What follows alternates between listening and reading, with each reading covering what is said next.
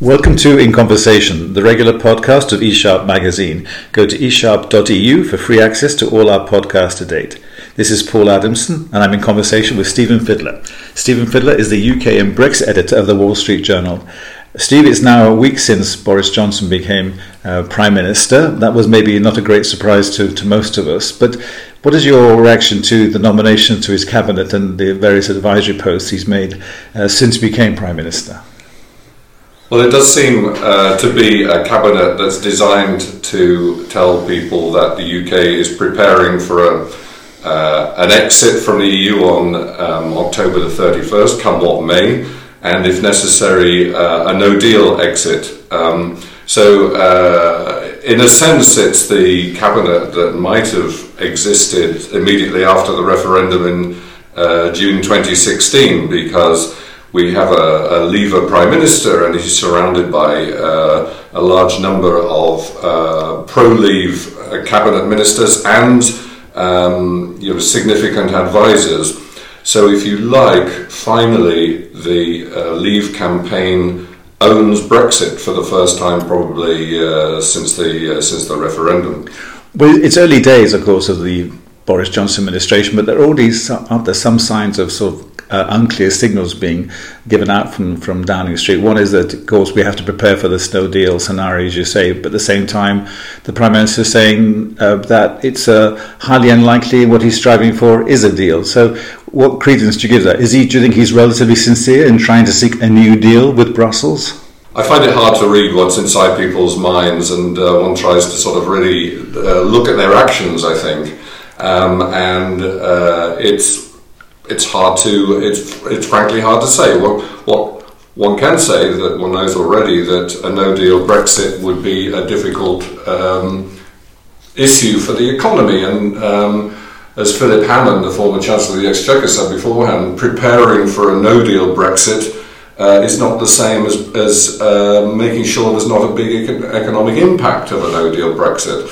From all the evidence from inside and outside government, one would think a no-deal Brexit is something that you would want to avoid. I think it's clearly the position that's being taken is that there's an attempt, if you like, to scare the EU into making concessions that will make the agreement tolerable to Parliament. Now, whether ultimately Boris Johnson hopes that if he goes gung-ho for a no-deal Brexit, if he hopes that Parliament will rescue him at the last moment because he really doesn't want it in his heart of hearts, who can tell? But the extent that he thinks Parliament will rescue him from a no-deal Brexit, then the EU, the people in the EU spend a lot of time looking at British politics, will also think that Parliament will rescue the EU from the UK from a no-deal Brexit. So this game of chicken that he seems to be playing, if it is a game of chicken, is pretty easy to see through from the other side. If it's not a game of chicken, he's genuinely ready to leave the EU on October 31st without a deal, then the consequence of the economy leading up to Christmas might be significant. Well, you were Brussels bureau chief for the Wall Street Journal for many, many years, so you also know the EU side pretty well. Do you see any signs at all, even if they're relatively modest, of the EU27 or certain key member state heads of government changing their mind, or at least trying to make some kind of offering to Boris Johnson to get him out of this particular situation? At this point, I don't see anything. One hears people musing sometimes that negotiations might have been done differently. Some people wonder out loud about whether the Irish backstop was perhaps too tough, if you like, or could have been adjusted.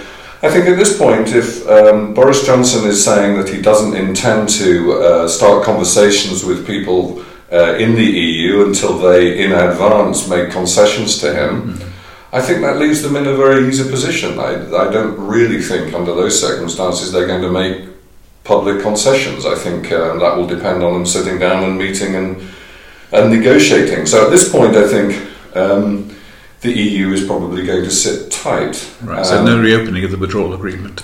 I think it's unlikely. I wouldn't say impossible.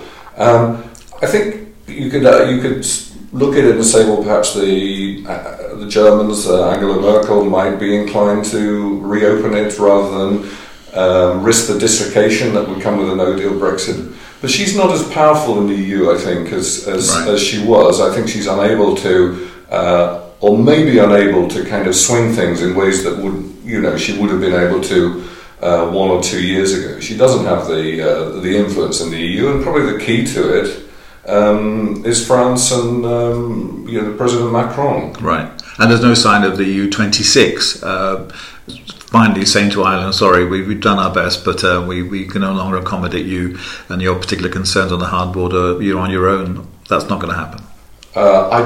I think it's unlikely to happen in that way. There may be people who hope that the Dublin changes course and says, okay, we need to go back to the table and look at the backstop and see if we can do something with it. But even things that might have been conceivable, such as a time limit to the backstop, Boris Johnson has ruled out in advance. So sort of potential compromises have been ruled out in advance by the new government.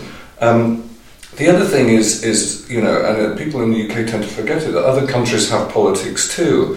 And for Varadkar, the Taoiseach will know that a no-deal Brexit is very bad for Ireland, as Brexiters in the UK keep pointing out. The thing is, the politics points in another direction. He seems to be, if he were to reverse course, it would probably hit him politically.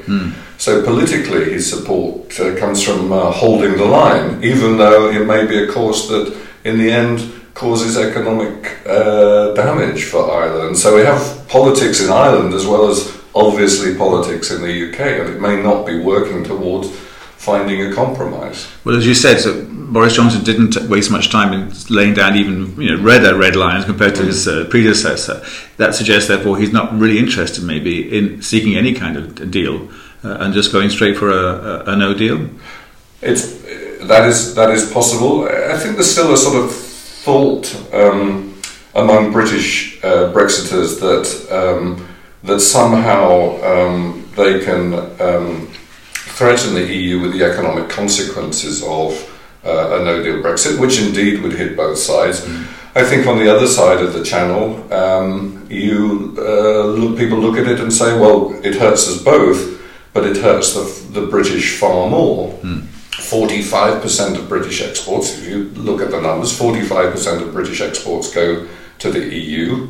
That risks being damaged by checks and tariffs and all kinds of things.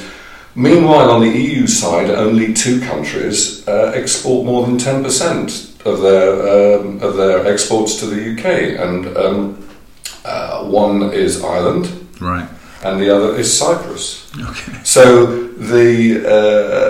there's an asymmetry in the economic impact, and there are people on the EU side who are saying we can't want a no-deal Brexit less than you, or we can't kind of get you out of a greater problem for you than it is for us. Right. Well, so the House of Commons, British Parliament, is now in recess until at least first week in September.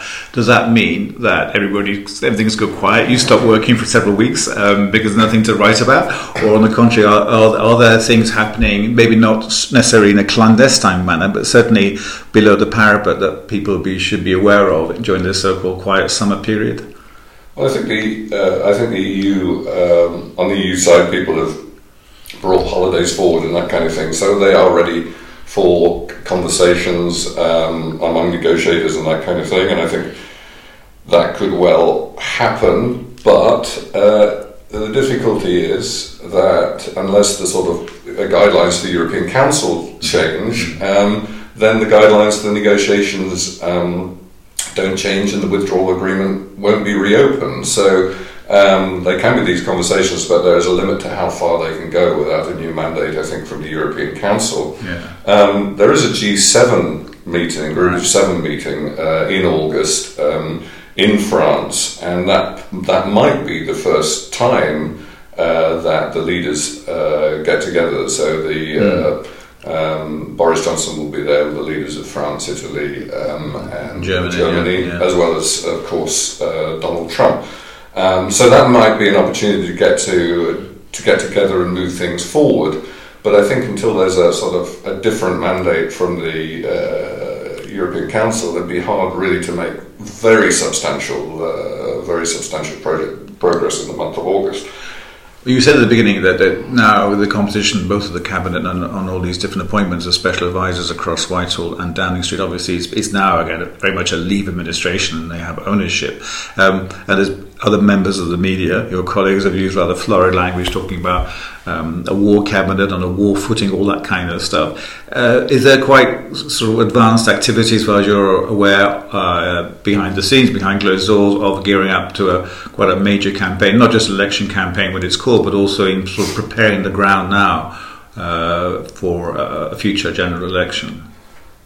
Well, I think that's a conclusion that a lot of people have drawn, that this is, as well as being a cabinet and a government that's ready to leave without a deal, it is also one that's ready to gear up for a general election. Mm-hmm. The big question would be when such a general election could be held, I think. And I think Boris Johnson has said several times that he doesn't want a general election before Brexit Day on October the 31st. Now, whether that is the case, it will take some doing for there to be a general election before October 31st, because of the timetables and the necessary delays that need to take place in the British system. But I think it's definitely on the cards for the next 3 to 6 months, whether it can take place before Brexit Day or not, or whether they would have to be an extension to allow one to take place. I really can't say. And of course, it's a big risk for a Prime Minister to call an election, particularly when the electorate almost seems to be divided four ways. I mean, there are changes from polls to polls, but you have the Conservatives, you have Labour, you have the Brexit Party, and the Liberal Democrats are all sort of vying for 20 to 25% of the vote. And what that means in terms of general election, who can tell? So it's a big risk for Johnson to go ahead. I think the other thing, Paul, is that if there is going to be a big campaign now for preparing people for no deal, one of the issues that the Theresa May government had, that if they were too honest about the difficulties of no deal, they risk the kind of Project Fear accusation. Overreaction. Yes, but if they're not honest about it, then people are not going to prepare adequately. So there's gearing up everybody for a no deal is potentially going to worry a lot of people who at the moment are not very worried. Well, maybe a final question about Boris Johnson himself. You've known him for quite some time in his different previous incarnations, and I think people are all surprised. Like when any new Prime Minister gets inside Downing Street, we all have to get used to this new personality inhabiting that role. But nonetheless, do you see any sign that he has a plan, even if it's a kind of self-serving plan, where he not just wants to be liked or whatever, he's ambitious, clearly, like every politician we all know is, that he wants to be a successful Prime Minister, i.e. stay in office more than just a few weeks. Do you think there's a strategy, a kind of underlining strategy behind his positioning on Brexit? Well, I can say I know him particularly well. I met him on a couple of occasions, and he has a reputation for being intelligent and certainly not being a stupid man. He has a reputation also for not necessarily studying things in huge detail. I mean, there's certainly a plan there in terms that he came to office and probably surprised a lot of people with the intention and the fervour with which he's talking about leaving on October the 31st. So I think there's a plan there. How deep it goes is really hard to say at the moment. I mean, one can gear the entire British system up towards leaving on October the 31st, of course, and parts of it are certainly going to be doing that. I mean, what plan, even what plan A is, we're not completely sure. What plan B or plan C is, because no plan survives first engagement with the enemy. I'm not sure how deep that goes. I'd be very surprised at this stage that whether there's a sort of detailed plan B or a plan C. All right. Well, we have to leave it there. Stephen Fidler, thank you very much for your time.